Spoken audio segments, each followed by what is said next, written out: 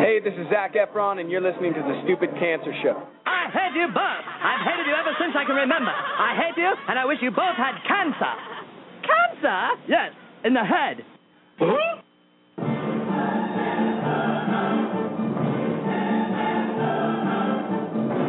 as tired as hell, and I'm not going to take this anymore.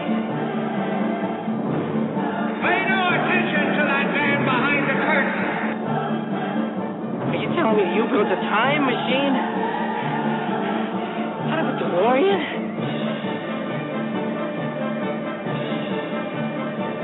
This is the Stupid Cancer Show. Uh-oh. Sounds like somebody's got a case of the Mondays.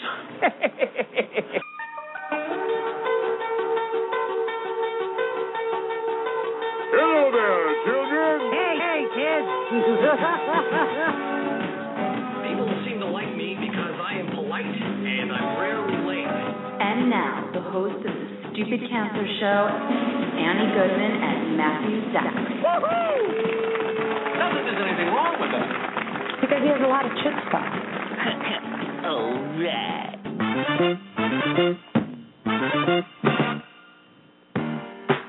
Monday, February 25th.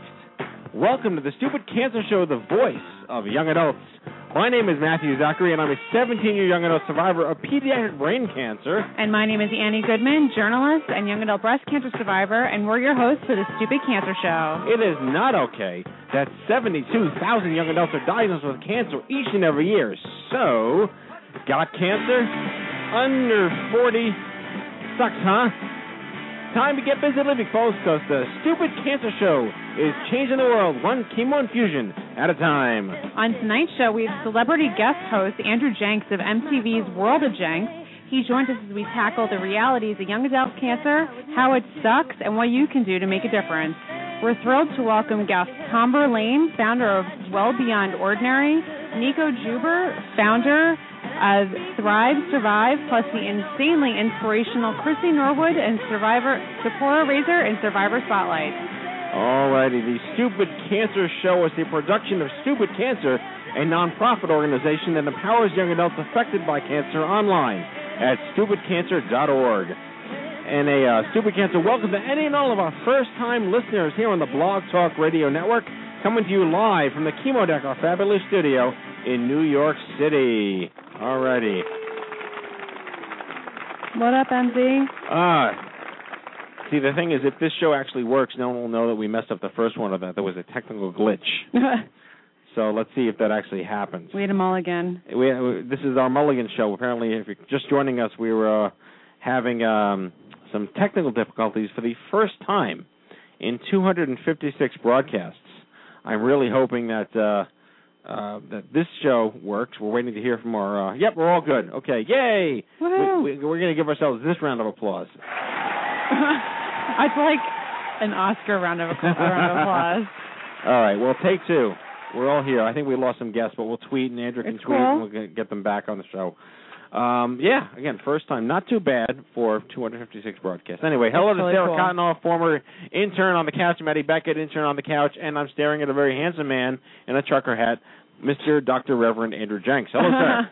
I'm doing well. How are you? How you doing?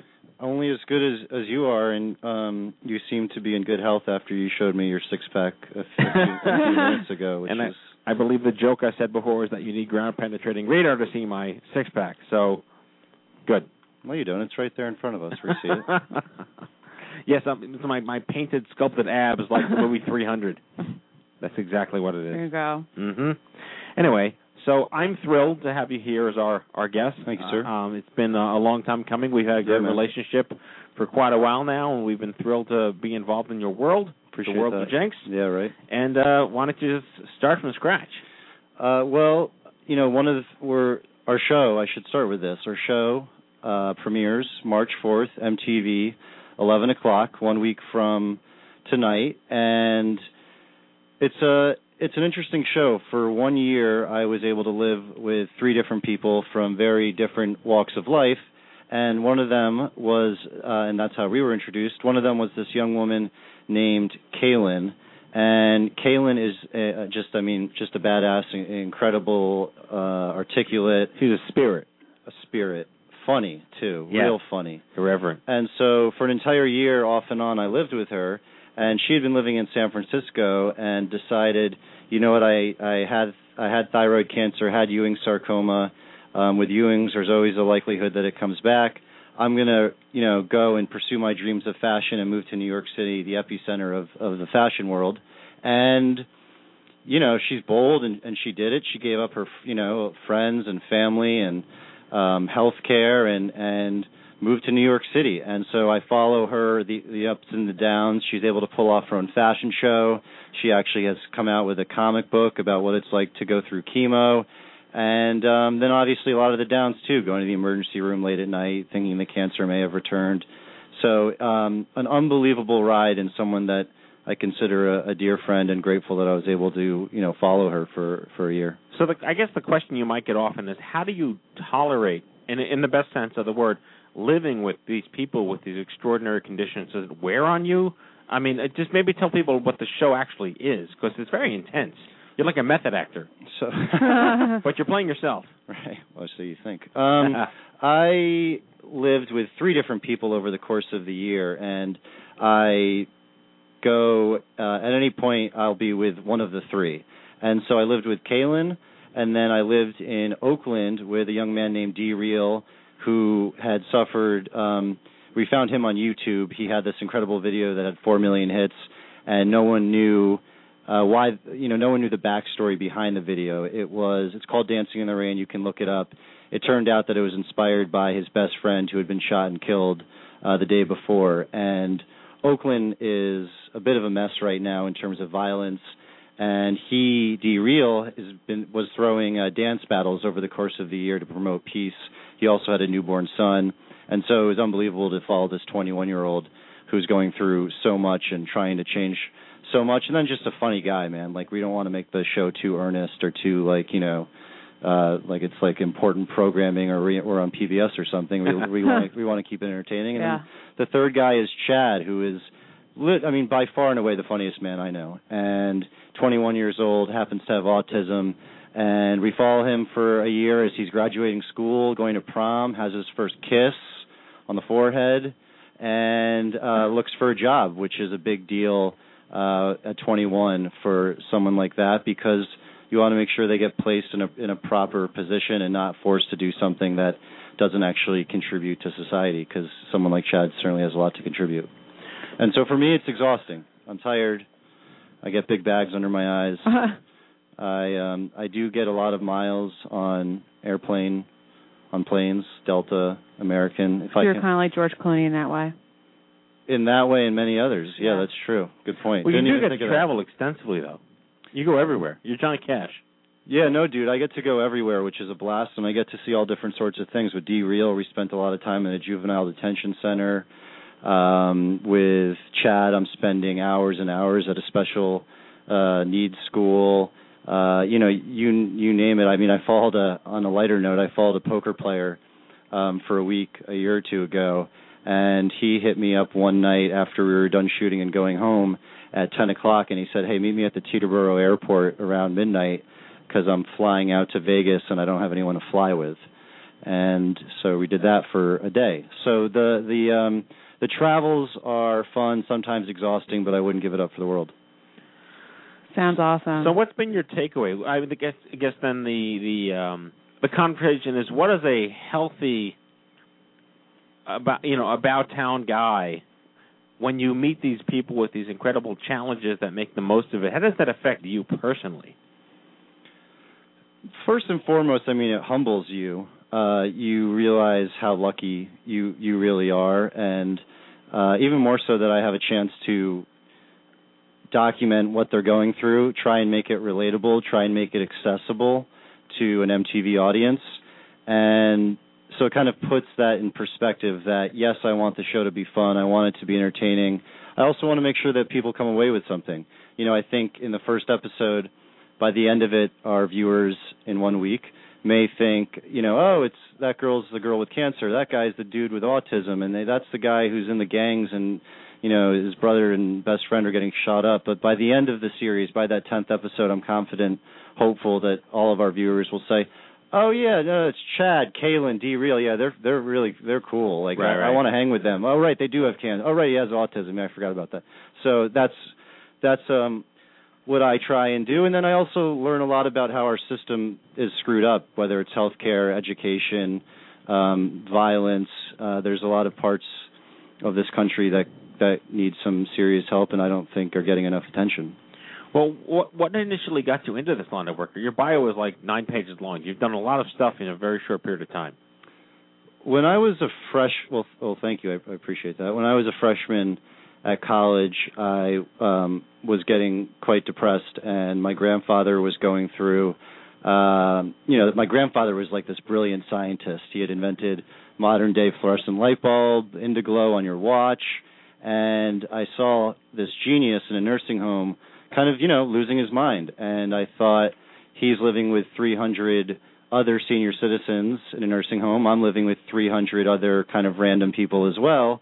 What would it be like if I sort of lived in where he lives in a nursing home and filmed the entire process? Because all my life I'd wanted to make movies, I'd want to tell stories. And so we weren't able to get into his nursing home, but we eventually found one down in the Mecca of senior living, Florida. And was it like Boca Del Rey? Yeah, it was Port St. Lucie. Okay, close enough. Yeah, no, totally. And so bought a couple cameras off of eBay. They let us stay there for free. They let us eat there for free. Dinner was 4:00, and we made a movie. Dropped out of college, made a movie out of it, and then that was on HBO. And then I was able to go to Japan for 7 months and make a movie for ESPN. And then I got to meet you, Matthew, and now it's all kind of the whole. It's all been downhill since then. Yeah, it's just kind of over at this point. So I am announcing my retirement on this show right now. Oh well, it's my fault, folks. Yeah, all your fault. So the theme of tonight's show is Young Adult Cancer Sucks, and I think it was very appropriate and timely that this was the show we can get you on,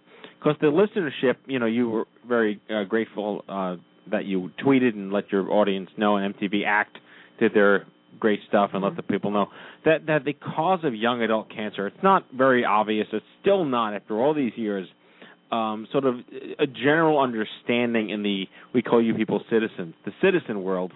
Pedestrians. We're just pedestrians. That cancer actually happens to people in their teens, 20s, and 30s, and we are an age group that doesn't really segregate by types of cancer, and that Kaylin is just one story of 800,000 Americans who are under 40 who've been directly affected by a diagnosis of cancer, and that how do we amplify the destigmatization of this? So the fact that we have these 4 amazing women on the show, and we're going to get to Cristy in a second, is just another testimonial that we can really make sure that there is additional. I hate the word awareness because awareness of this, awareness. Yeah, I'm aware of this. It's air you breathe in, but that it's possible.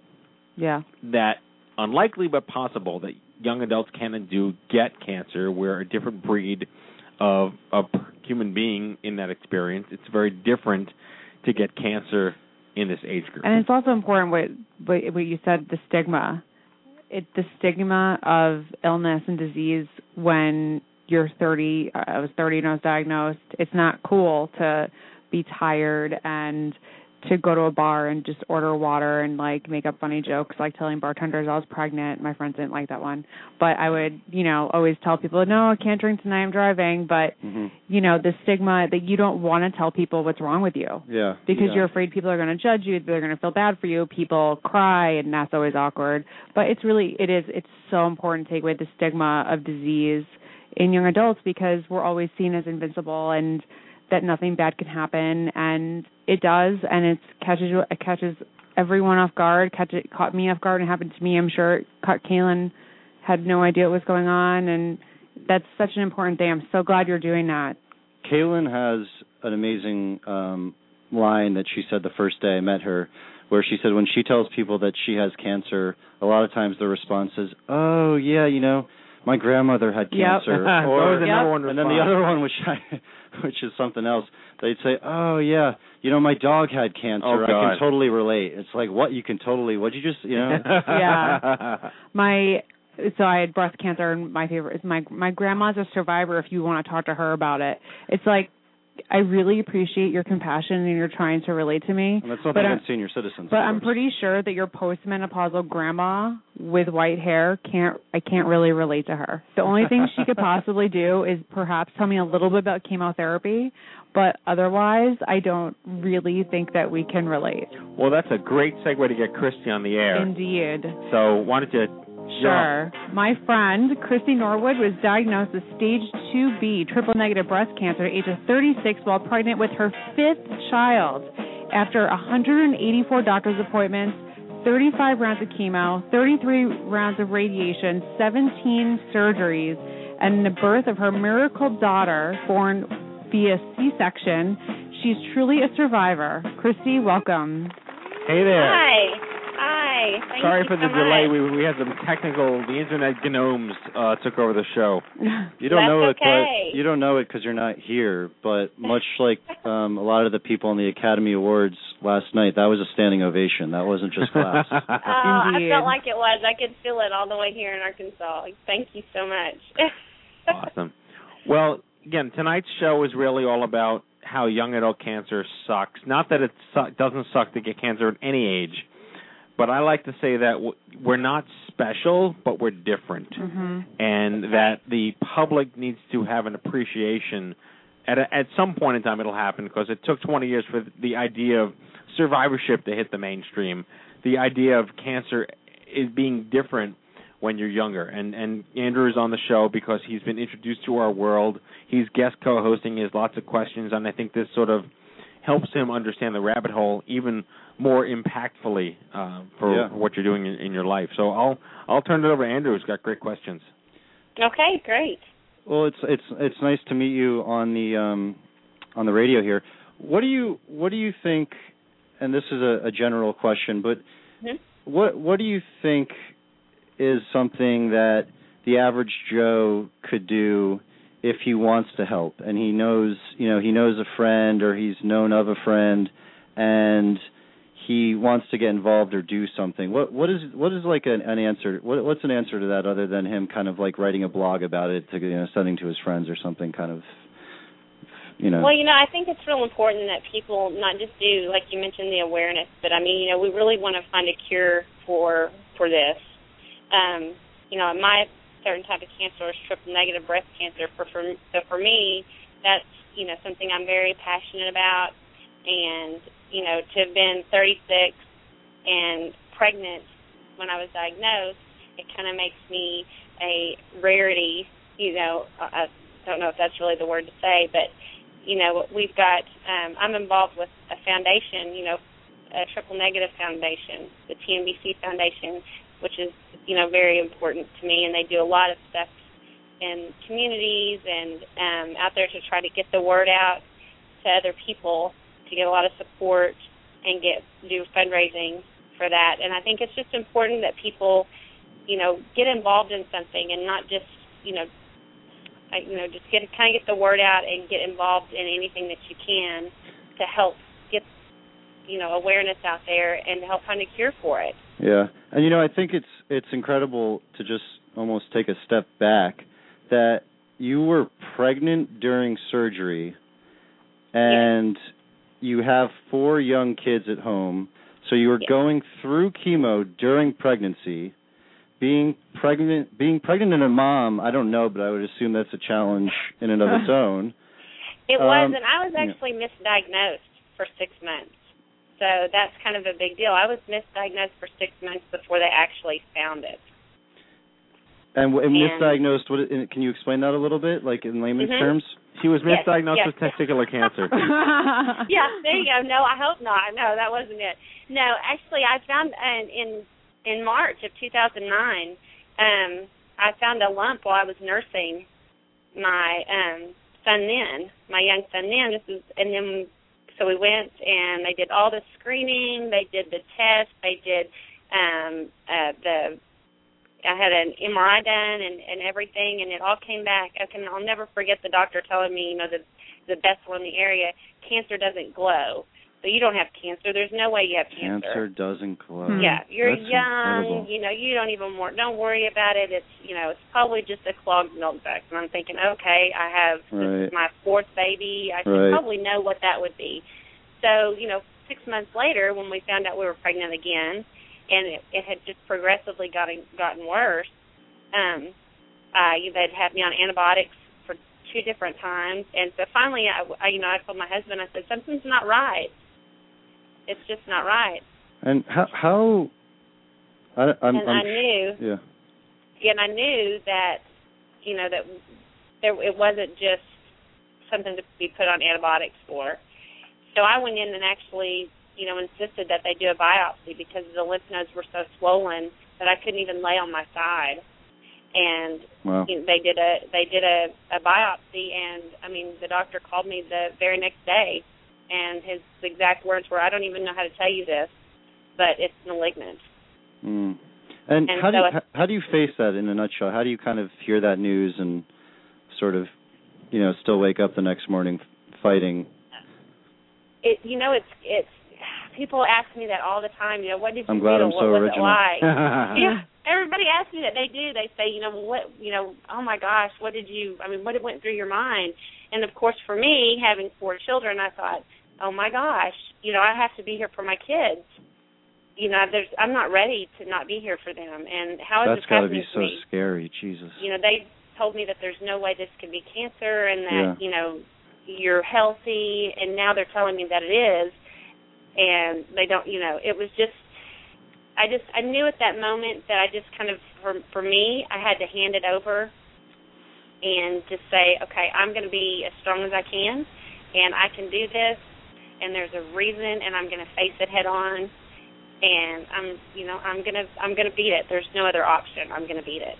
Now, that's how I looked at it. Were your kids old enough to where you felt you had to communicate with them, or no? I was very open with them. The oldest was 12. And then I had a 5-year-old, a 3-year-old, a little boy who just turned 1, and then, as we said, I was pregnant just out of my first trimester, thank goodness, because the outcome for that could have not been very well. But I was very open with the 4 of them as to what was happening and what I was going through. I wanted to make sure that they were a part of it, so that they weren't scared, because I think, so many times we try to kind of cover it up, and yes, because we want to hide it, but I wanted them to be aware of everything that was happening. So if they weren't scared of it, it's here, and we're going to face it, and we're all going to face it together, and, there's going to be lots of changes happen to Mommy, and, she's going to lose her hair, and we're going to go through all this, but it's, I'm still going to be me. And it was important for me that they knew that.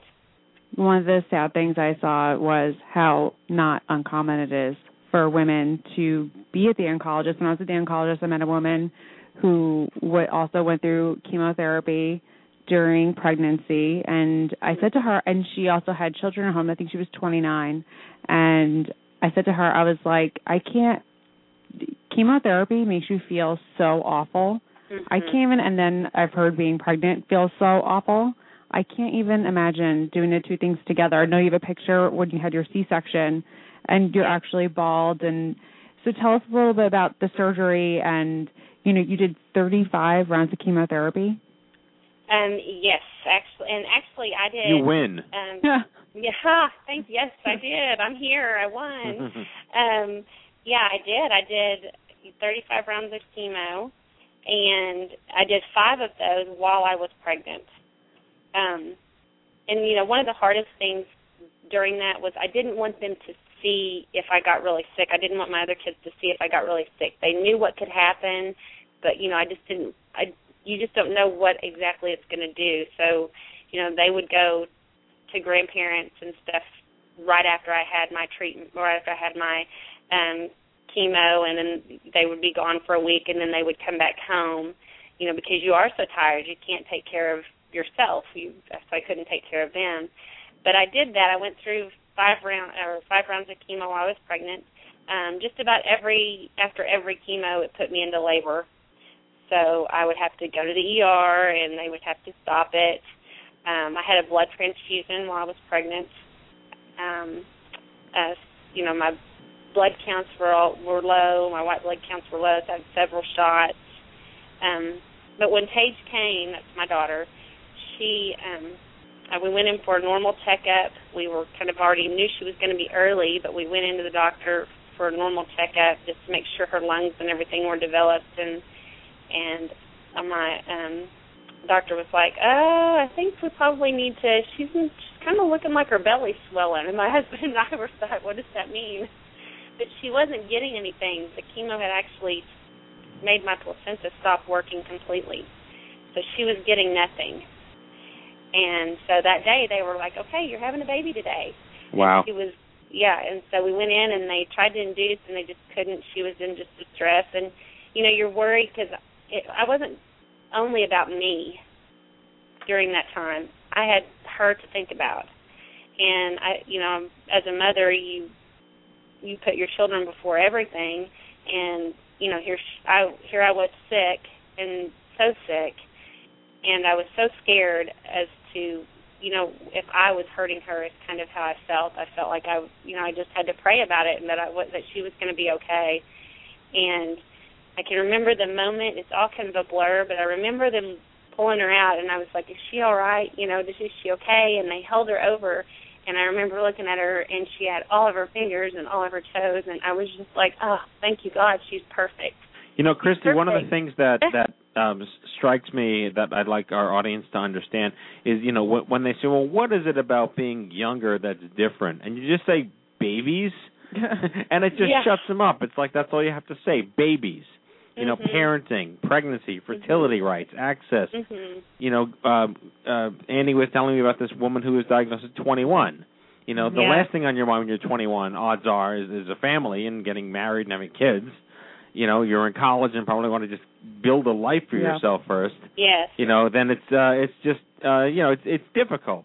And that's, I think, the differential. How do we get the rest of the world and the country to recognize that when, like you said, when you're young with cancer and someone says, oh, my grandma had it or my dog had it, that's, it's they're trying to be nice. But like I said, it took 20 years to get the word survivorship into our vernacular, and I think we're making good strides. But I just also want to point out before Andy gets to our last question, because we have to wrap up, is just the fact that you went through this and the child is healthy and happy and normal is a sign of progress. Even as far as 5 or 6 or 7 years ago, that would not have happened. They would have made you abort the pregnancy to save your life. There would have been no chance for hope. So the oncofertility movement is really making significant progress in medical advances, technology, screening, surgical procedures, best practices. There's a large underworld of that happening on behalf of the young adult universe because we're the ones that get pregnant under 40. Absolutely, Yeah. Absolutely. So I'll pass it to... Go ahead. I'm sorry. Well, I just wanted to ask you, so I met Cristy at the Triple Negative Breast Cancer Benefit last year. I was rocking my pink dress with my blonde wig, and you received an award, and I was very happy to meet you. And we are actually both Triple Negative Breast Cancer Foundation champions. So why don't you tell our listeners a little bit about, so we're launching the first annual Triple Negative Breast Cancer Day. I'll let you tell our listeners a little bit about it and how they can get involved if they want to get involved. That's right, and it's so exciting. This is really a neat thing that the Triple Negative Breast Cancer Foundation is having a Triple Negative Breast Cancer Day on March 3rd of 2013 of this year, and they're just trying to get everybody in the communities to get together and get supporters together to join fundraisers or, get their own fundraiser together to raise awareness in every state across the country about triple negative breast cancer. They're trying to raise funds to go towards a cure. And this is one of their big fundings that they do. This is the first time they've done this one. And they're really excited about it. And you can go to, if anybody wants to go and get some more information on it, you can go to www.tmbcfoundation.org, and it'll take you directly to their site, and it'll has all kinds of information on how to set up your own event, how to find an event. It's got triple-negative breast cancer facts on there, fundraising ideas. We've got champions that are on board in several different areas that have things set up. I know there's people doing teas and walks and just all kinds of things to try to get it out there, to get the word out there about TMDC and exactly what it is and how important it is. And, we're really excited about it. So I hope that, anyone listening can either go and set up your own event and get it going, or, go and join one and help us in finding a cure for this disease that affects so many people. Yeah, it's amazing. It's a total grassroots movement. I'm so super proud to be part of it. And so glad I met you, and everyone's doing well, and look forward to seeing you again real soon. I know, and thank you so much. And I really appreciate getting to be a part of this. And, I look forward to all the, people out there getting involved. And, I think it's just going to be a great thing to get the word out there. All right. God bless you. Cristy, Norwood, everybody. Thank you, Cristy. Thank you so much. Thank you. All right. Let's breeze through the news here. I'm not going to play any of the cues because we're running late. So I just want to make a shout-out that our annual patient conference is coming up. It's going to be at the end of October. It's called the OMG Cancer Summit for Young Adults at omg2013.org, omg2013.org. It is the largest cancer conference in the world for young adults. We're expecting several hundred attendees from all around the country. Some come from other countries as well. It's really become an international phenomenon. 3.5 days of awesome at the Palms Casino Resort in Las Vegas because, hey, why not? We have a travel reimbursement program. If you can't afford to be there, you can raise some money. We'll reimburse you for travel. It's really an experience unto itself, unlike anything else out there in healthcare. And we really invite you to just check it out. If you or someone you know has been affected by cancer under 40, please come out to the OMG Cancer Summit for Young Adults. And with that, we will introduce our trinity of awesome. All right. Okay. I'll try to get to them all at the same time. Seporah Raizer was diagnosed with stage 3 inflammatory breast cancer at 30 years old. Tambre Leighn is an award-winning filmmaker, caregiver, became a cancer survivorship coach when her late husband passed at 37 from Hodgkin's. And Nico Juber is 30 years old now. She's an 11-year survivor of non-Hodgkin's lymphoma. And, again, the theme is young adult cancer totally sucks. Please welcome to the show Nico Juber, Tambre Leighn, and Seporah Raizer. Ladies. Welcome. Hi. Hello. Hello. Yeah, we had technical glitches, so we're about 15 minutes late. But so thanks for bearing with us. You've been listening to the show, and, it's just, this is our 256th broadcast, and every show has amazing stories, and this time we have the all-powerful Andrew Jenks as our guest co-host, right. who dipped his toe in the water of the young adult cancer movement a little over a year ago, and it's gotten us such a wider voice to an amazing community that's just nice so receptive to everything you do. No, thank you for being receptive, yeah. Should I tell a little bit of background on the show, or should we jump right into questions? Do you guys know about the World of Jenks show? Have you? I Googled it. Okay. You've been Googled, Andrew. I've been Googled. So the show airs March 4th, a week from today, 11 o'clock, and we follow 3 people over the course of a year, and I don't want to take up too much time because I know we're running low. That's okay. One of them is Kaylin Andres, who is a young, beautiful, smart, funny woman who we follow as she pursues her dreams of fashion in New York City, where she moves from San Francisco. And she's incredible. She did a comic book for young adults young people going through chemo, and I was able to really learn from her over the course of a year. Is she still in treatment? Unfortunately, her Ewing sarcoma came back and recently, and so she's right now going through chemo again. So, our hearts and love and prayers to everybody that's going through this right now. But again, tonight's show is really about how young adult cancer sucks. I like to joke that it's hard enough being 22, to begin with. Yeah. You know, throw something like this on top of it, and we got to make the world realize that we're different. You know. So I'd like to just turn it over to Tambre. I've known you a long time now. You're an amazing example of a young adult because you were a caregiver, and that's also something that's really under-discussed in the young adult world, the impact that it has on the young adult caregiver. Yes, it's something I didn't expect. It totally sucked. My late husband and I were right at the point of, starting to plan for a family, do a remodel on our house when he was diagnosed. And he'd made some great strides in his career as a production designer, was working with people like Oliver Stone. So we were pretty much poised for the life that we had planned until the unplanned happened. And taking the journey of a caregiver is definitely a different perspective, although there were points when I actually jumped right in the pond with him. And when I caught myself one day saying, we have our chemotherapy, I realized I needed to go get some help and some support because it wasn't my cancer, and I was there to support him and do everything I could to help him. But caregivers really do need some support and understanding where that boundary is, and that they also need to practice self-care. That's a really important piece of it. So, and I guess that takes us, and you also wrote a book, and you've become a life coach and a pro coach, and you have a master's of communications. You've really managed to, and I really hate the expression, make lemonade from lemons, but that's essentially you got busy living, and, bereavement and becoming, I don't know if you like the word widow or bereaved spouse, whatever is most appropriate. How do you move on from that? How is that so different? Obviously, it's different than being 75 and losing your husband, but that's the young adult story, correct? Absolutely, and it wasn't easy, and it was ugly a lot of times, frankly.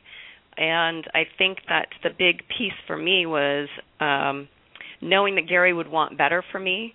I struggled for 6 to 8 years, and I feel like I lost a lot of years to the grieving process until I got inspired to go and take my coach training and walk away from a 20-year career in Hollywood and do something that I felt could help other people going through the experience. I kept in traditional therapy and support groups, I kept saying, I get that there's emotional healing that I need to do. I understand this is going to be painful, but if I have to recreate a life without him, this new blank slate, which isn't dissimilar to the new blank slate often that cancer, when you're diagnosed with cancer, you face. It's like everything changes. Nothing like this was expected. So who am I now? And how do I want to create my life now? And that was what I was asking for help with, and they just kept looking at me like with this blank stare. Coaching is such a, kind of a proactive, action-oriented process of really starting to look at what are your core values, what matters to you. And I looked back at why did I make the choice to become a filmmaker? Because I wanted to tell stories to help others so that they'd see a different perspective in life. Well, I saw that I could do that with coaching, help others by giving them a different perspective from which to view the same circumstances and really dig down and get to know who they are now and what they want now. And what I found when I dug down was that I wanted to carry on Gary's legacy of leading an extraordinary life no matter what circumstances you're going through, because he demanded that of us as we went through the 3 years together, no matter what was going on the medical side. And so out of that, I created wellbeyondordinary.com, which is my coaching website, and I started coaching cancer survivors and caregivers as well. I got a chance to partner with Nico Juber, who's on the line, doing an ebook, the 10 to Thrive ebook for young adult cancer survivors, and that's all very set in the coaching model of having a lot of strategies, tools, resources, and taking steps and action because you have to rebuild your life. Well, that's a great segue to Nico. Yeah, I was about to say, you just segued for me. So, Nico, you were diagnosed with non-Hodgkin's lymphoma at 19 years old, and clearly it just brought out the entrepreneur in you. So why don't you tell us a little about your story? Yeah, absolutely. So I was 19. It was funny you were mentioning before the person who was diagnosed at 21. I was in college. That was pretty much me. I wasn't really thinking about, life too much. I was just kind of living in the moment across the country from my family, and I was diagnosed with non-Hodgkin's lymphoma, and it was just sort of a sledgehammer over the head, and as Tambre kind of mentioned, the blank slate of going, okay, how do I move forward?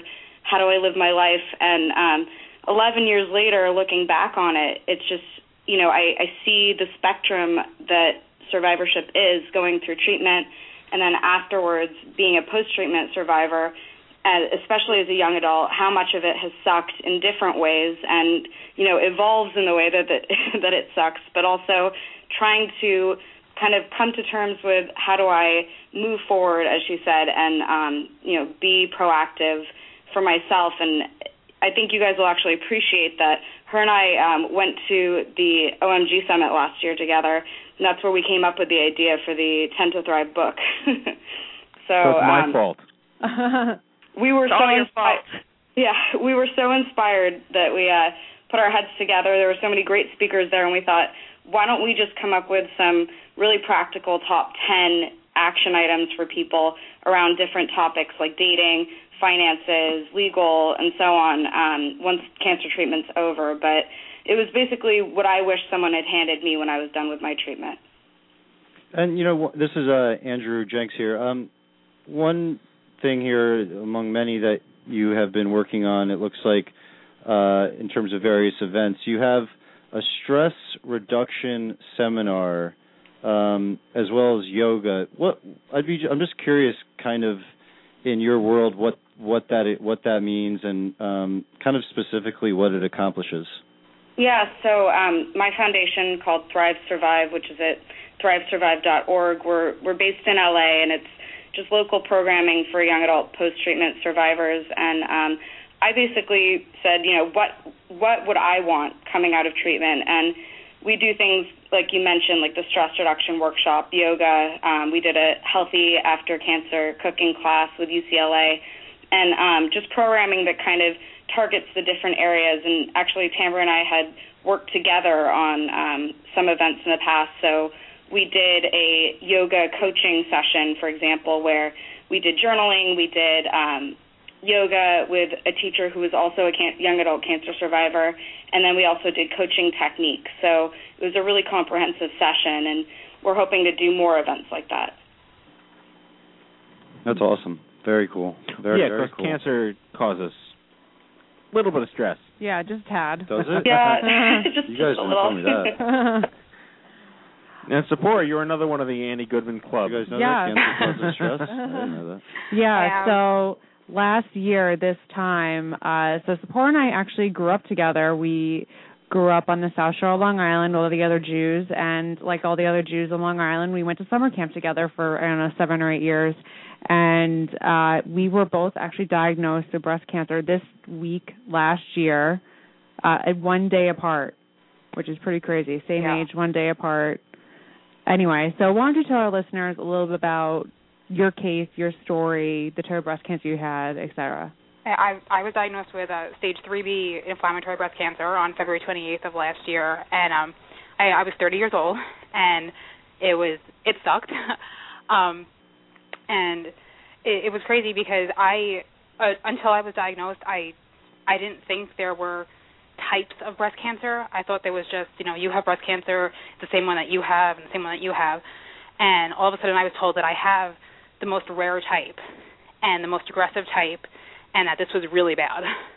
And this is my doctors telling me this. This is bad. And, excuse me, I'm sorry, I have the flu right now. How dare you, young woman? It's post-treatment reality, right? Yeah. Flu goes around and hits us first. So the other worst part about being diagnosed with cancer for me was that I had no health insurance when I was first diagnosed. And that was, for me, it was more stressful to deal with that than the actual cancer because I couldn't get my treatment because I couldn't pay for it. So I ended up having to, apply for state insurance, and it took 4 months. And But that's yet another thing. Young adults, insurance, careers, dating, fertility, parenting. Doesn't really impact you when you're 80 years old with cancer. So telling me your grandma had cancer, thanks, but, Thanks, but grandma had Medicare. Well, one of the frustrating things about having cancer at a young age is that people don't understand. People think that people our age don't get sick, that we're just supposed to be healthy, that, you know, in your 20s and 30s, you're in college, in grad school, you're getting married, you're having kids, you're starting careers. You know, you're not supposed to have to take time to save your life. And people just don't understand that there's a whole group of us that are going through this, and insurance companies especially don't understand that. And, you know, I couldn't get my mammogram, and my doctor was on the phone yelling at these insurance companies and these places that offered free mammograms that wouldn't help me because I was too young. And it was just, you know, it was very frustrating at the beginning to be told, well, you have the most aggressive type of breast cancer, and we can't help you because you're too young. Yeah, that's always awesome. That always reminds me back to in Michael Moore's Sicko. This is not an endorsement of the film, but one of the anecdotes is that there's a young woman who gets cervical cancer. She lives in Michigan, and the insurance company denies her surgery because young women don't get cancer. Yeah. So she actually married a Canadian. There you go. There's a website called marryacanuck.com that I remember very vividly from the movie. She literally fled across the Mackinac up to Canada, got married to this guy just to get free health care, had her life saved, came back to the U.S. That's not fraud. No, that's good stuff right there. That's crazy. But you know what? That's not as rare as people think. People have to do crazy things to survive because people don't believe us, or they just don't understand, you know, the gravity of our situation being young people with cancer. Exactly. All right, so I want to hear, you know, there's always funny stories. I had a priest story where I was read my last rites by accident after my neurosurgery, and then I told him I was Jewish, and he went away. It's a true story. It's funny now. It wasn't funny then. Yeah. My mom had a shit fit the morning after when I told her.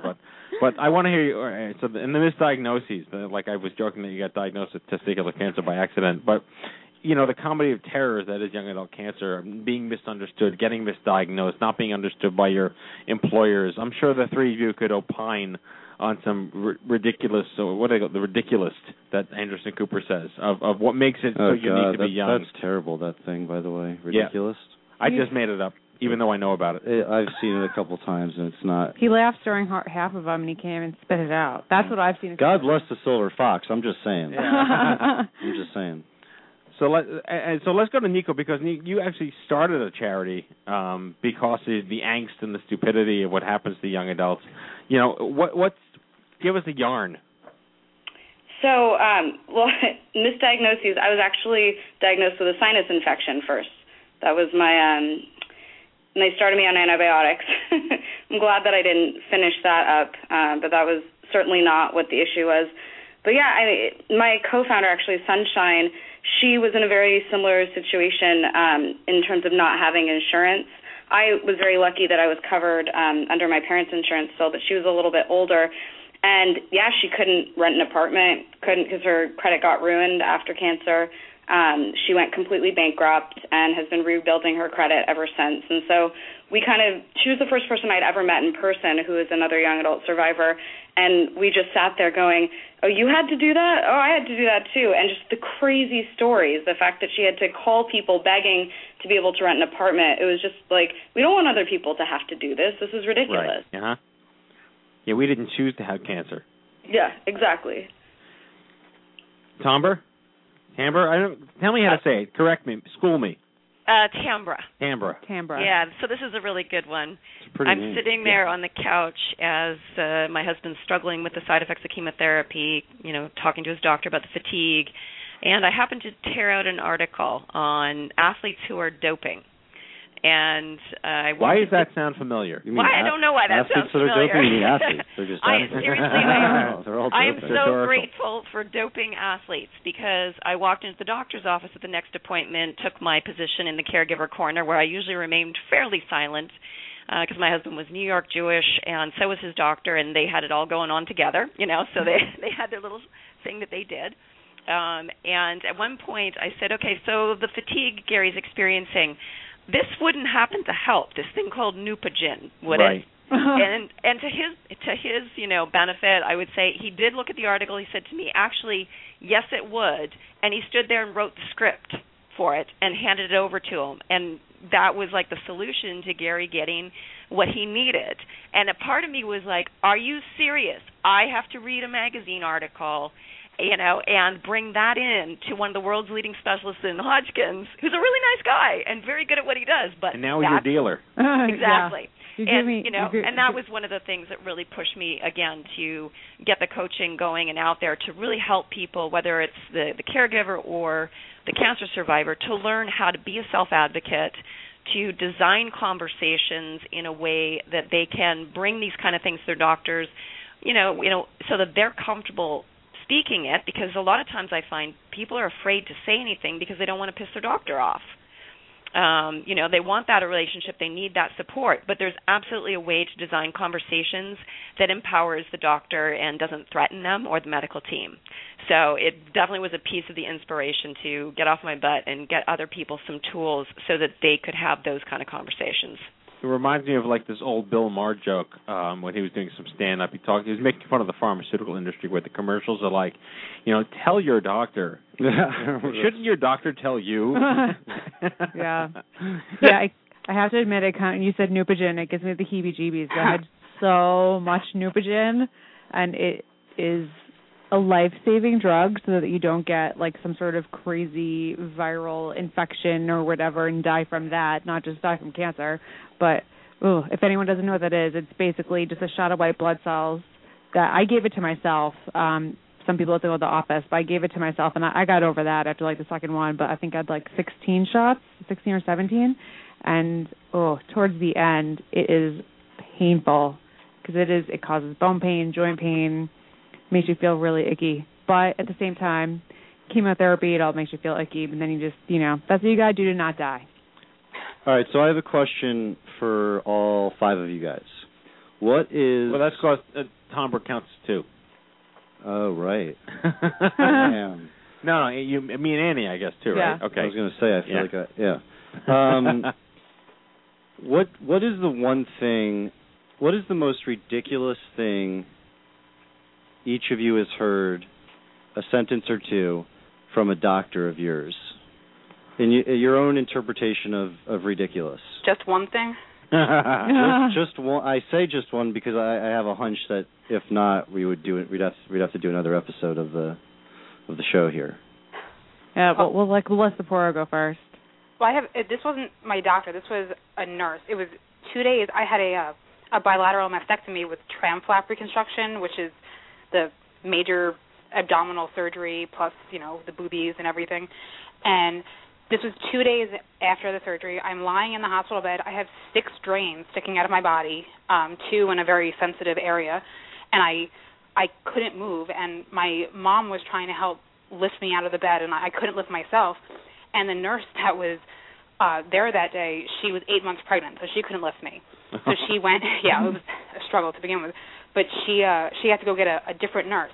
And this nurse came in. I don't know if this nurse was interrupted from something important, I don't know, but she came in and she just stands there staring at us, and she finally just looks at my mom, who's struggling to get me out of bed, and she goes, "Oh, she looks young. How old is she?"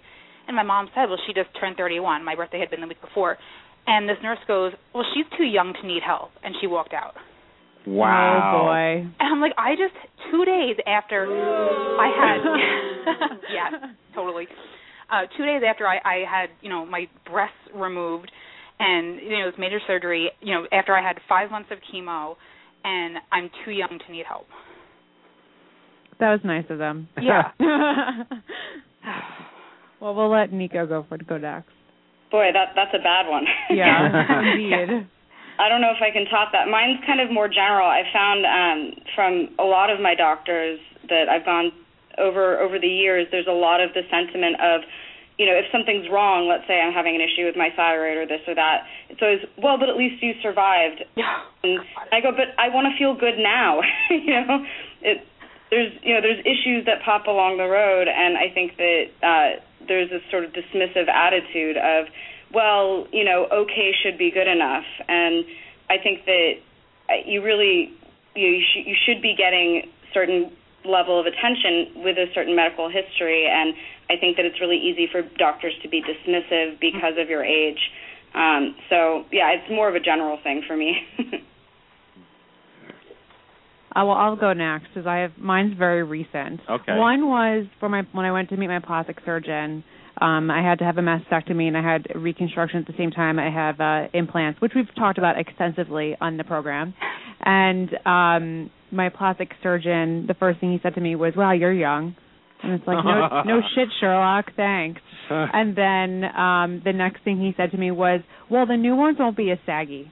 I was like, wow. Thanks, dude. I was it's like, man, you go to the plastic surgeon for results. What's your response to that? I was just like, I just shook my head. She had I was a brick like, in her pocket. I was like, oh, for the love of God. I guess you have to still be nice to him because. Yeah, well, this is the way. This is how I. You should go beat him up now. Yeah, no, he's good. We've come a long way. Yeah, one right. surgery and 12 appointments later, we've come a long Fair way. enough. That was a bit aggressive. Yeah, but I will say the one thing I always kept in mind with the plastic surgeon was you go for results. You go for results as aesthetic results. They're never delivering bad news to you. They're never giving you life-saving or life-changing information. So you go to that person to make you look better. You don't go to that person to save your life. So that's how I compartmentalized it so that I didn't want to, kind of smack him. But he's done a great job. My boobs look awesome, so he can say whatever he wants now. But last week I had to go for a CAT scan, and this nurse who had like a crazy accent, I don't even know what country she was from, she was asking me like a million questions, and I said, that I had a mastectomy, and she said, well, when is your next mammogram? I was like, never. And she was like, no, don't you get a mammogram in 6 months? I was like, no. I was like, I don't get what? And she was like, when is your next mammogram? I said, I don't have breasts. I don't have to have a mammogram. I had a mastectomy. And she's like, oh, you had both done? I was like, oh my God, yes. How many times do I have to tell you? And I'm like telling her how I hate getting scans, and I'm like all cracked out on Xanax, so they could shove me in the little machines. And she's asking me, and I hate the one thing that's like so frustrating with scans is they inject you all this crap, and they're like, are you allergic? And you're like, well, I don't know. Have I had this injection before? And you try to tell them what kind of scans you've had before, and they're like, well, we don't think you've had that contrast yet. It's like, well, we guess we'll find out if you're allergic. So that's my favorite. Is I did have that once where I had to get when I got Taxol. They give you a test to see if you're allergic to it, and I was like extremely anaphylactic allergic to it. So I used to like never have fear that I'd be allergic to something, but after that experience, I'm a little more sensitive to it. But yeah, so that was my favorite last week, was like arguing with this lady. Oh, and before my surgery, the morning of, you fast for like a bazillion hours because you're about to have 4 hours worth of anesthesia, and they told me I needed to take a pregnancy test. And I said, well, I just took one, a couple of days ago, and you guys did a blood test. I'm not pregnant. And, not to be TMI, but I just finished like 2 days ago, so I'm good. And she's like, well, I need you to take a pregnancy test. I said, well, I don't need to go to the bathroom. So I'm arguing with this nurse about how I don't need to use the bathroom and I can't take a pregnancy test, and I'm really sorry. And I got to the point where I was like, I'm going to be late to my own surgery because you're making me try to go to the bathroom, and I told you not to go. And I just left. And I was like, I'm not pregnant. Just give me the anesthesia. Let's get the show on the road. So, yeah, sometimes I'd say 99% of all the medical people I've come across have been good, but every once in a while, when you go to the doctor that frequently, you're bound to have something weird happen. Mm-hmm. I have a very short story. Before I was diagnosed with brain cancer, one doctor told me it's all in my head. Sorry. Wow. Yeah. That's something. Yeah. Well, he was right. He was right. Just a dick. Anyway, I think it's Tambra's turn. Yeah. Yes, the surgeon who did the biopsy definitely was very clear that we would not be given reports the day of the biopsy, that it would be over the weekend, and, that we would come in the next week, and then proceeded to walk out while Gary was still under anesthesia and sit me down and very quickly say to me, oh, so I just want to let you know it's absolutely cancer. I'm like 99% sure, and but don't tell your husband until next week and when we get the lab results back, in case I'm wrong. Any questions? Just a couple. Yeah. And what that did was it took away my opportunity to create a strategy and a plan to be supported there as the caregiver. So when doctors don't provide that ahead of time, when they don't let you know ahead of time that, you may get some news, so is there somebody you would like there? And these are some of the things that we design in coaching is how do you want to go into this event, whether it's a scan or an appointment or a surgery. What is it that you want there and how do you want it to go so that you can be more conscious about going in, more relaxed, less stress? And when they don't offer that to you, it really takes away the opportunity for the patient and the caregiver to come at it from a choiceful place and put strategies and plans in place. Because what I've found is that when human beings have a plan and they know what the strategy is, it reduces their stress levels so significantly, and they feel like they've got some control over what's going on. I have a philosophical question for all of the guests, including Andrew. And this goes back to what I've discovered and being in this industry and being a part of its sort of formation for a couple of years. There's a tremendously different philosophy on research and survivorship and the word cure and body parts in the young adult community. I think it's because we're such a smaller group and we don't really – I wouldn't care that Annie had breast cancer or colorectal. I just like the fact that she gets it and I understand – her, and we know what it's like to go through this at this age.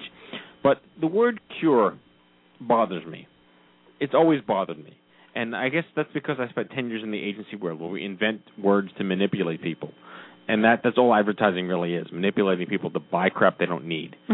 So the word cure confounds me, and I found that young adults don't like it as much because it's too nebulous and it doesn't make any sense.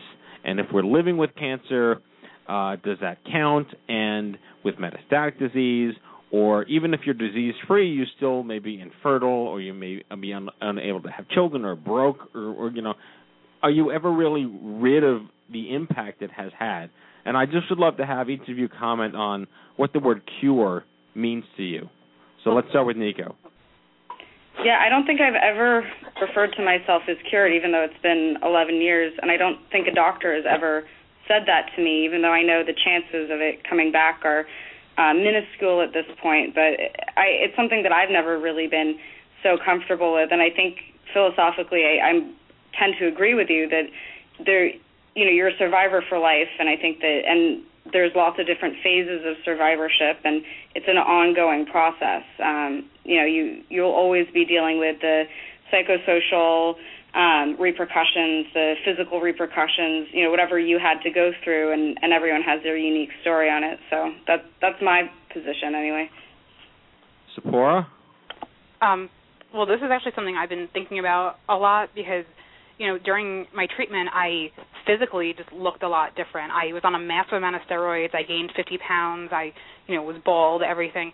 And now that I look normal again and I look healthy again, it's actually been harder to go out because people don't understand that just because I look better on the outside, that I'm not 100% better on the inside, and that I might never be. And like you mentioned, infertility, chemo put me into chemopause, and I haven't come out of it yet. And there's a very real possibility that I'm infertile, and I've had other health issues. I haven't had the flu in 10 years, but I get cancer and then I get the flu. So, my health is definitely not back at the level where it was, and it might never be, and I just have to be really careful, and people don't really get that. They're like, oh, why can't you go out till 3 o'clock in the morning and go drinking and doing this? And I'm like, well, I can, but I'd probably end up in the hospital. And and I know Annie and I have talked about this, that, your post-treatment anxiety is sometimes almost worse than your treatment anxiety because, when you're in treatment, something's getting done. You're at the doctor. If you're me, you're at the doctor 3 times a week, and you're, always having them on top of everything. And now you're on your own, and you have to judge what you should worry about and what you shouldn't worry about. And, is this something bad, or is this, and it's stressful because, this is, you don't just, you don't hear the words, or your cancer is gone, now go live your life and I never want to see you again. I'm going to be a doctor for the rest of my life. And, right. It's a never-ending, I don't want to say battle because it's nothing like the battle of getting rid of the cancer. But, you spend the rest of your life dealing with the effects that fighting for your life left you with. Yeah, post-treatment saying a little cry. Yeah, just a little. Oh, Andrew, what did you call yourself? Not a citizen, a pedestrian. Okay, you're a pedestrian. On a good day. So you walked into this universe, you discovered young adult cancer, but just, you're aware of cancer. You work in the MTV universe, and causes are big in the youth market. But what are your thoughts on the word cure? I think that for someone like myself who hasn't had cancer, and before I became friends with Kaylin, who I followed who had cancer and got to know a lot of people who've had cancer, it's very hard to relate. And so I think a lot of times when you can't relate to something, you start to look at as if it's black or white. And so the quickest way to, and I'm being a bit crude here, but the quickest way to kind of getting out of that feeling of someone bringing up that they have cancer and you feel awkward about it is, well, are you cured? Mm-hmm. And that's almost like the easiest way to move on in the conversation, because otherwise that pedestrian feels awkward, which they shouldn't if they shouldn't, but is something that is oftentimes the case. Is it wrong of us to expect pedestrians to act the way we'd like them to? Expect, did you say? Yes. Or to hope. Yeah, I think it's, of course, to hope and to feel like you're doing things to get in that place, and you're doing that you're doing that right now. You're doing it through the show. Expect, I don't know about expect, but obviously hope for sure. Because it would be nice if, I look back at other diseases that used to be death sentences that are now chronic disease, specifically in young adults, like MS or lupus. They were I remember watching this movie with Daphne Zuniga, called Grey's Anatomy, not the show, but the movie, years and years ago. And one of the professors in the movie died from lupus, and scared the crap out of me. And I'm a guy, lupus is a managed condition these days, and if you disclose that you have lupus, no one says, are we moving in a direction where cancer is just going to become a general understanding? You probably won't die from it. You might have a major interruption at some point. I actually think we're getting away from that world where we use kind of these words that fit, underneath an entire umbrella, if you will. So if you look at other sicknesses, diseases, something even like depression, people use that word all the time, but there's very different types of depression or bipolar, and so I think in a world now where information is like water, right? It's everywhere. Right. We now can look up specifically, the 20 different types of cancer. They're all on Wikipedia. They're on forums. There's radio shows about it. So I think we are moving towards a more positive place where we appreciate the specifics. I would hope so, anyway. Well, that's good. That's good. Annie, what are your thoughts on cure? I hate it because I have, having triple-negative breast cancer is a particularly aggressive type of breast cancer, and it's the type of breast cancer that can relapse. I took the absolute most aggressive possible route to prevent it from coming back, and hopefully, I don't know what's going to happen. I wish I had a crystal ball to tell me, but I hate cure, because even if you're cured, look what happened to Robin Roberts. Her treatment gave her a secondary cancer, which when I was starting radiation was when she started coming out and talking about, how she had, this disease that could cause leukemia, and she had to have a transplant, and it was really bad. And I was given the warnings, this treatment you're getting can cause a secondary cancer later in life. And my response was, well, why don't I worry about the one that I know that I had, and then we'll deal with the potential secondary cancers later on. Right. And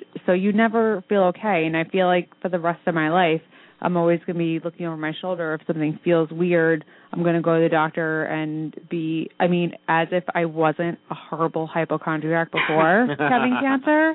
It's times a bazillion now. So, yeah, I hate it. I like to say that, while I may be disease-free, I don't feel cured. Right. and that's what the new normal means, which is another phrase I despise using. Yeah. But until someone comes up with a new way to say that, that's kind of what we have to use. I hate cliches, and it's one of those cliches. I hate when people say journey. Talk about my journey. Let's talk about your journey of breast cancer. I was like, journey, horrible, awful.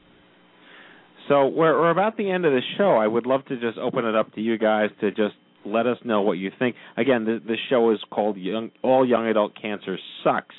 And I joke that it's hard enough to be 25 years old in the universe, let alone, the fast-paced, internet-driven world of, build your life and have a family and follow the rules and do everything right. And that people juice and they run and they do all these things and they still breathe in LA smog in the morning. And, that's the best that we can do, make the most of it.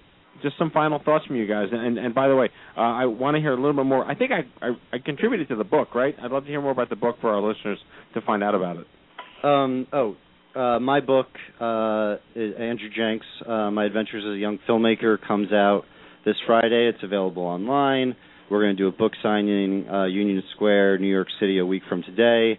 And it's all about my various journeys from living in a nursing home to being in Japan for 7 months following a very famous man, to all of the stuff that happens in our show when filming a homeless woman or a young man with autism, obviously a young woman with 2 different types of cancer. And then the television show comes out a couple days after the book, which is March 4th, 11 o'clock, MTV. We follow 3 very special individuals, one being Kaylin Andres. Awesome. Yeah. Ladies, final thoughts, parting terms? Go to Tambre first. Don't make me cue the crickets. Final thoughts. Matthew, you've done a great job really showing young adult cancer survivors that they can make a difference.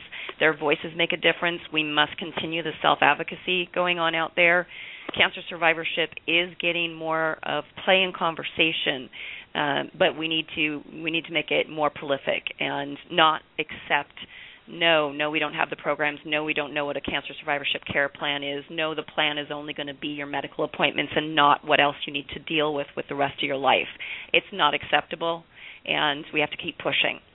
So we are making headway, but the more we can rally around these causes and continue to educate about the need for expanding programs and expanding resources beyond the traditional is the way to go.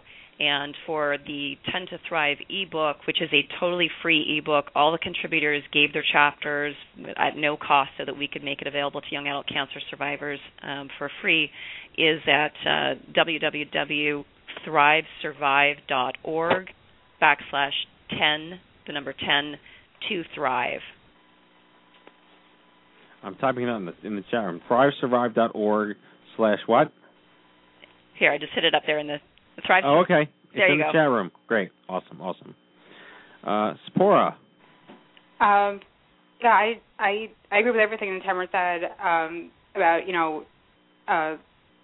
awareness and all that, and I want to make people aware of inflammatory breast cancer specifically, and that it presents differently than other types of breast cancer, and that it doesn't usually present with a lump. I had one because I had a secondary breast cancer within the first one, because why get one when you can have 2? And so I want to make women aware that statistically it's the rarest type of breast cancer, but I and my doctors feel that it's just that it's the most misdiagnosed because women and doctors don't know about it.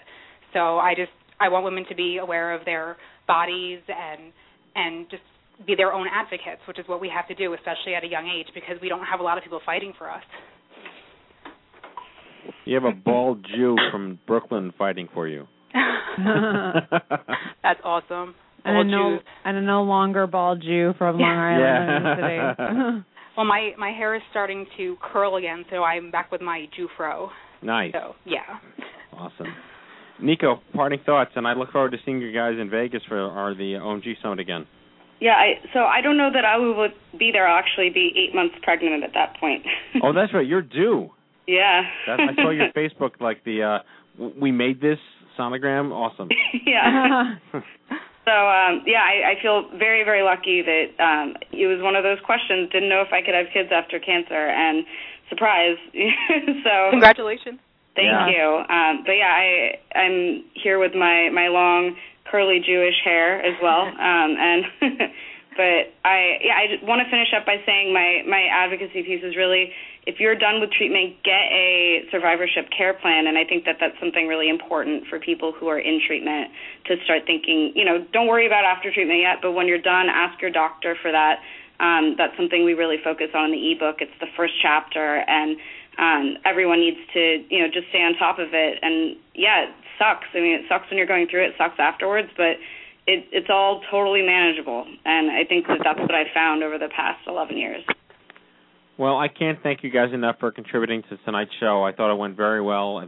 I believe that it serves the mission of the organization, the purpose of everything, and if we can enlighten just that many more people from your world, Andrew, that this is an issue in this country. It's not poverty, it's not hunger, it's not international. It hits home right here every single day.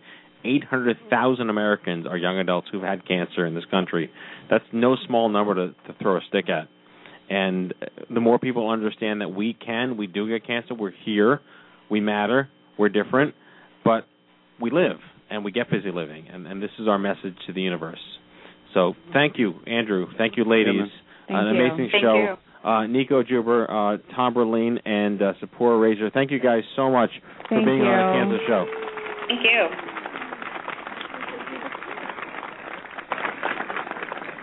So you're now being de-virginized as a co-host of the Stupid Cancer Show, Andrew. I always wanted to be a radio host, and now I can. Now you can say you that. have it. I did it. Yeah. I did it. I got through it. I feel threatened. I'm just kidding. He already told me. One last question for you then. I can do it next week. Have you has interacting with people with life-altering diseases and challenges impacted your own sense of mortality?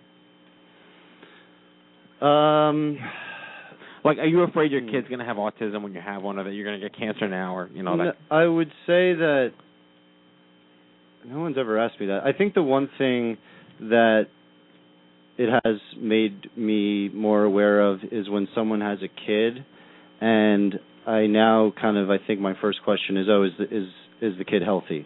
Right. Is the newborn healthy? Because of a lot of different reasons, but one being that Kaylin, was I think 20. I'm going to get it. She was in her early 20s, right? And Chad, who's the young man with autism, obviously had it since he was born, and right. So I think in that sense, I certainly think about it in that sense. Well, I hope you've enjoyed yourself tonight. Yeah, no, thank you for having me. We are so excited again. World of Jenks premieres when again? A week from today, March 4th, 11 o'clock. And, yeah, Caitlin is an absolute superstar, so I hope people tune in. And set your DVRs. That's true. Yeah, because I'm usually way asleep on Old Man. by 11 o'clock. Yeah. But you're like you're an MTV viewer. You're I am an MTV viewer. 18 years old. You have the six-pack. Yeah, that's right. It's the Halloween costume that I wear every day. I wish we had HD for this, and all we have is sound. That's okay. Well, you'll find us in Rich Donors, and we'll get it on TV soon. There we go. Okay, there we go. Perfect. All right, well, thank you, Andrew Jenks. Thank you, Annie Goodman. Thank you, everybody. It's time for our closing sequence. Prepare to activate. I hear there's rumors on the internets. You ever seen a grown man naked? And so, to all of you, a fond farewell. Hooray, I'm helping. You are a meathead. Oh, Magoo, you've done it again. That was so terrible, I think you gave me cancer. Okay, folks, that is tonight's show, our 256th. Count them, 256 broadcasts. We hope you had as much fun as we did poking a stick at Stupid Cancer. I'd like to thank our guests, the lovely, gorgeous, talented, effluviant, mellifluous, and fantastic Andrew Jenks. I just made all those words up, but they're real words. Cristy, Norwood, Tambre Leighn, Nico Juber, Seporah Raizer, Matt Beckett, Sarah Cottonoff, and Annie Goodman. And on next week's show, join us next Monday as we welcome Karen Sheen, founder, executive director for the National Women's Survivor Convention, a national effort to promote cancer survivorship in women. And joining Karen will be Geraldine Lucas, author of Why I Wore Lipstick to My Mastectomy. And the Survivor Spotlight is on Amber Vance. All right, if you've missed any of our past shows, download them all for free on iTunes at itunes.stupidcancer.org, or check out all of the archives at stupidcancershow.org. Remember, folks, if it ain't stupid, it ain't cancer. Live from the chemo deck, on behalf of Kenny Kane, Andy Goodman, myself, and our whole team here at Stupid Cancer and the Stupid Cancer Show, have a great week, and we'll see you back here next Monday live at 8 p.m. Good night, folks. Good night. In this war, too many soldiers are serving multiple tours. So